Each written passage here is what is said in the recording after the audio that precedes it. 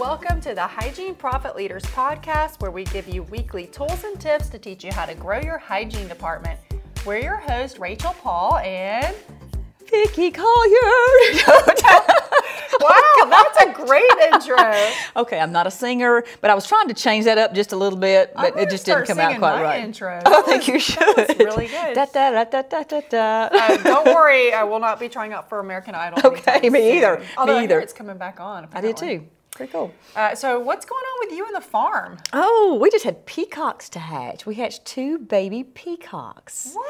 My father-in-law bought eggs. I think he got 6, and only, I think it's the 2 that we have were viable. So he put them in his incubators and his hatchers, and now we have baby peacocks. Oh, that's so cute. And I think he has more babies coming, that real like day-old babies coming. So that ought to be fun. They look like little tiny wet chickens right With now, little huge chicks feet. with You huge showed me the feet. picture. Yeah, bigger than tiny chicks, but they're cute. I can't wait to see them grow. That's So I'll have to tell you more awesome. about them as we go. Yeah, so if you guys haven't ever listened to this before, you may or may not know this, but Vicki lives on a farm, so we like to, from time to time, hear what's going on, because there's Right. always some interesting stories going on at her farm. You never know what you're going to see out there. Like Snow White, just there Well, with all your animals. I started to try to sing again, but that won't happen. So never mind. Spare our listeners. So, all right. Well, today we'll just go ahead and jump into this. We're going to talk about how to convert an emergency patient into hygiene. Sure. I get asked this question I all know. the time. Yeah, It's like I agree. You hear it all the time Yeah. too. So I think this is really important though, and I know a lot of offices are doing specials and promotions, and so they're getting these patients in that just want the special. Or at least that's the perception, you know. Right. And I know it happens; it does happen. But I hear a lot of say, "We keep getting these people in that we know aren't going to stay." And I have to admit, Rachel, that even as a hygienist, you kind of expected the emergency patients not to become. A lot of them have a history of only showing up when something's wrong. Right. You know, every 3 or 4 years, something starts to hurt. But I think that it has to be then our obligation. We've got that special got them in the door. Something interested them have a enough to come need. in. They have a need. So now it's our job to convert them into good patients, but also absolutely the hygiene department. Right. And I think it really comes with every part of that visit. Yeah. I know there's a lot to be said about having that new patient experience Sure. and really creating an experience for them that they're not expecting. Exactly. You've got to do something to kind of turn their heads, you know. And if they get exactly what they expect, that's not going to impress them either. You know, if they expect to be treated kind of second class, which we all sometimes have. We're guilty of that sometimes. Right. We just assume that they're not going to want to pay for anything, and that there's not much reason to put any effort into them. But we've got, it's a matter of being intentional about this. It's not just hoping they show up. They found us, they showed up, either they're going to keep coming or they're not. I think there's got to be some intention in the things that you say and persuade that person to do, and maybe even some education to get them to come back. I think so too. And one thing I always say is you need to assume that they're going to be a patient of record. Right. Change your mindset. Yeah, because if you're just thinking they're coming in here to fix their pain and leave, and you don't see them again for another 5-10 years, then that's going to come off that way. Sure. But if you assume that they're coming in, they're going to become a patient of record, then they're going to feel that. Right.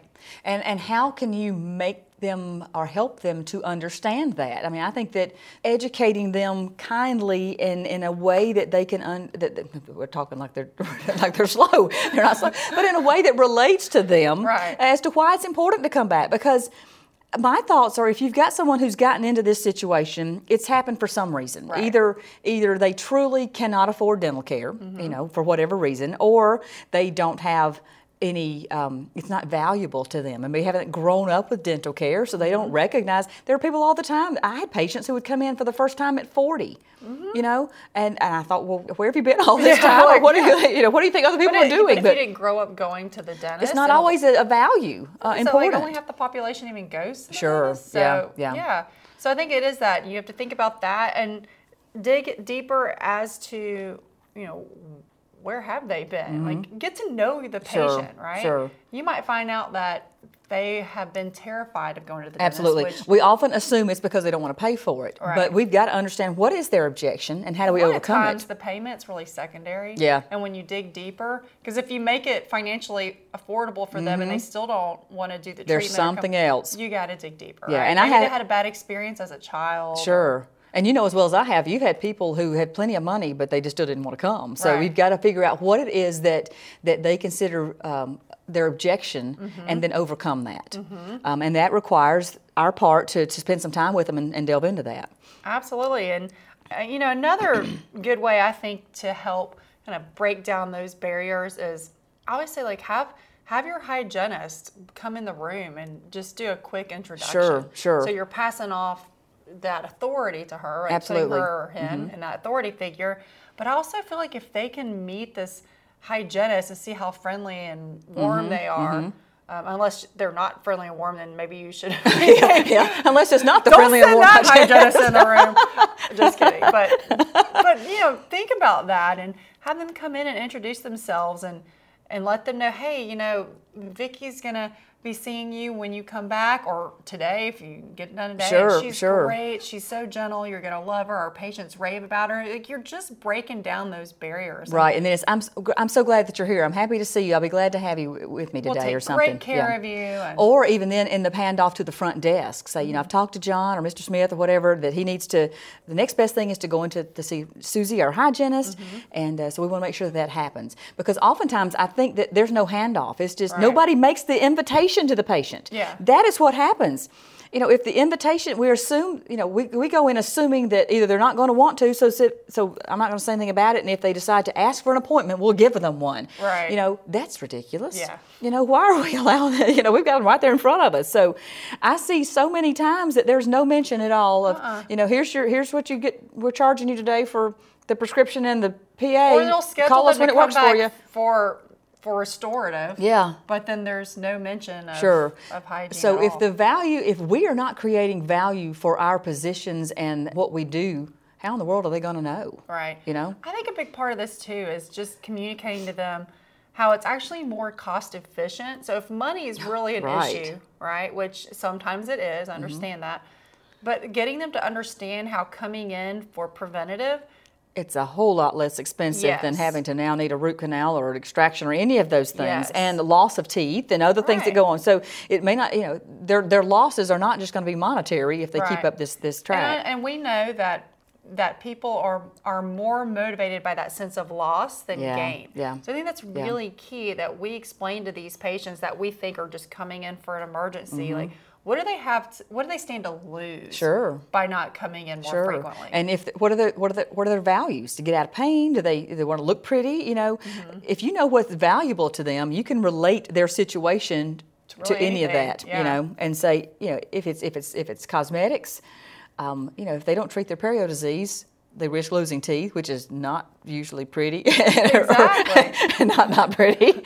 And then, or you have to relate to that patient individually and make an offering. This is just like any other service. If you're not offering your patients fluoride or desensitizers or things that will help them, you're doing them a disservice. If you're not offering that emergency patient the opportunity to come in and become a patient in your office, I think you dropped the ball. Right. I think it just goes back into listening to them too. Sure. You know, like, Mr. Smith, I know we haven't seen you in several years, and we're going to get you out of pain today, but let's get you in to see Vicky. She's great. What we found is that our patients that come in more regularly actually pay less than the ones that are coming in every 2-3 years. Right.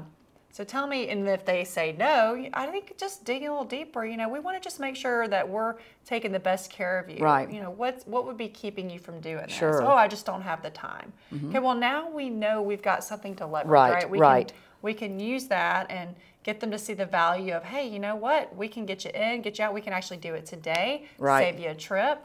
And then just letting them know, you know, if you're having to keep coming back just when something's in pain, that's time anyway. Sure. So, And even on another track, do you have ways to help it may be more affordable to that patient. You know, look for, don't just drop a, you know, $5,000 treatment plan on them. You know, you may need to break that up into smaller bites or do something to get them established in your practice and to see that it's something that they can afford, they shouldn't be fearful of, that they're going to be taking good care. You know, whatever it is that applies to them, it is our obligation to overcome that and find ways to make it easy to do business in your practice as opposed to making it too tough to come in, you know. I'll never forget, I had this patient one time. And he was coming in as an emergency, so he's on the doctor's schedule, and they were trying to get him to come into my schedule, and he was there because, you know, something was flaring up. And I came in the room and I just talked to him, and I really just, it was just a conversation where I was trying to get to know him, and he was just said, you know, I'd love to come see you, Rachel, but I don't have the money to come in and pay for these cleanings. Right. And so I said, well, tell you what if we broke it into payments? I hate to see you keep coming in with these issues. If it's something we can prevent. And so I kind of broke it down for him, and he's like, well, yeah, I could definitely manage that. And then, but then he still wouldn't schedule. And I'm like, all right, so, you know, we made this affordable. So tell me what's really going on here. And this was like a big burly man. Yeah. And here he probably didn't want to sit here and tell me, but he was terrified of the dentist, and it took everything he had just to get him in there. Yeah. So then I told him, you know what, we can, we'll give you a prescription and just have someone bring you. So we did that. And then the first time he came in and saw me, and he actually saw how easy it was, and then eventually he didn't even need any prescription. He was coming in, but I think you just got to dig and don't. Just stop assuming it's money, or that they don't care about their teeth. Exactly. Yeah, we make that assumption. We make the assumption. I think a lot of times with these patients, it's almost like they're embarrassed. Sure. At that point, they probably think, it's been so long. I hate for them to come and beat me up for. We've had a lot of patients just like you that it's just time gets away from you, and it's been a few years. But you know what? We're so glad you're here now. We're gonna get you back on track. Our hygienist is so gentle, just using those words. And that effort, it may take a little while, but that effort is going to have them see that they can feel safe and comfortable and become loyal patients. Yeah, I agree. So I just encourage you guys to think about, what is your conversion rate? How many emergency patients are you having come in? Are you able to convert them into hygiene? Do you have a good system for that? Like, I think introducing them to the hygienist is a great suggestion. I love that idea. That's very good. I've had a lot of doctors that have started doing that, and it's really helped because now they can put a face with a name, and it starts to break down those barriers. And starts to build that relationship from the get-go. Exactly. And so, have your hygienist help you out with that conversion because it's going to help grow their department as well. And then, just making sure that you're getting to know, find out what their real objection is. Like, why wouldn't they want to go into hygiene? And then overcome that. Have your good verbiage ready to go. That's the trick, overcoming it. What can you do? Yeah, you what can't can you just take find control out over? Yeah. Like, too bad. Yeah. It is pretty scary. So make sure you overcome it as well, and go through and just, like I said, I encourage you to think about this. If this is an issue in your practice, come up with some good verbiage to help convert that patient over because it's essential, really. You have a lot of emergency patients, and you got to convert them into patients of record. So we hope you enjoyed this episode. We really appreciate you tuning in. Be sure to request a consult call from hygieneprofitleaders.com. Also, email us with any questions or concerns at hpl@schedulinginstitute.com. If you would like a free hygiene analysis, you can email us, and we can make that happen and see how your hygiene department's doing. So as always, stay educated.